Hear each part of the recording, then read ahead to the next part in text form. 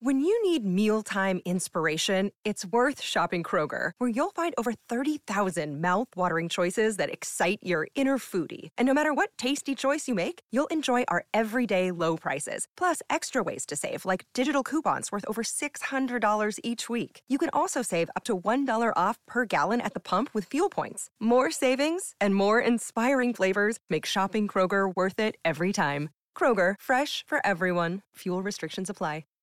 4 Things You Should Never Bring on a Short Trip by Amanda Lauren. Packing for a short trip can be more challenging than packing for a long vacation.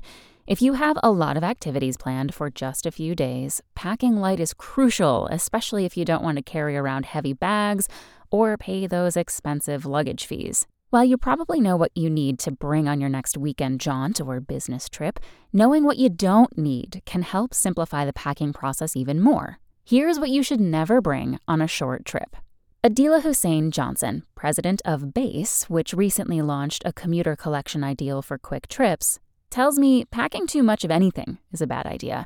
Packing light is key, she says. Whether you're taking a carry-on sized bag or a weekender, start by accepting the fact that there is limited space and think logically from there. For example, it's a smart idea to bring an extra dress shirt if you're going on a business trip, but you probably don't need to bring more than one bathing suit if you plan on swimming in the hotel pool. Next, don't pack any clothing you can't mix and match easily. Make sure you have mix and match options for your clothing, shoes, and bags so you can switch things up while maximizing space, Johnson says.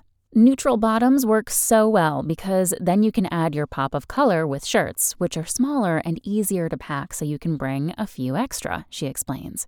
If you have a 10-step skincare routine, you might need to pare down slightly when you're on the go. Johnson suggests using a DOP kit for beauty and skincare products and limiting your selection to only what you can fit in that one bag. In terms of cosmetics, try to bring multitaskers, such as foundations with sunscreen or a hair product you can use for both defrizzing and finishing. Handbags and shoes can take up a lot of space and get heavy. While you might be tempted to pack those super high heels for one night out, you're better off opting for something more practical that you can wear for the entire trip.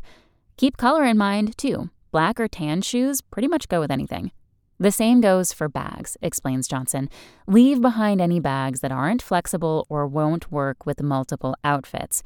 Bags that can be versatile are perfect, she says. The convertible weekender works so well because it's the perfect size when packing for a short trip. When you arrive, you can unzip the bottom and leave that behind while the top of the bag converts into your day-to-day tote. Thanks for listening. Check back tomorrow or go to realsimple.com for the latest. Want to learn how you can make smarter decisions with your money? Well, I've got the podcast for you. I'm Sean Piles, and I host NerdWallet's Smart Money Podcast. Our show features our team of nerds, personal finance experts in credit cards, banking, investing, and more. And they'll help you make the most of your money while cutting through the clutter and misinformation in today's world of personal finance. You'll get clarity on strategies to help you build your wealth, invest wisely, shop for financial products, and plan for major life events. Listen to NerdWallet's Smart Money Podcast wherever you get your podcasts.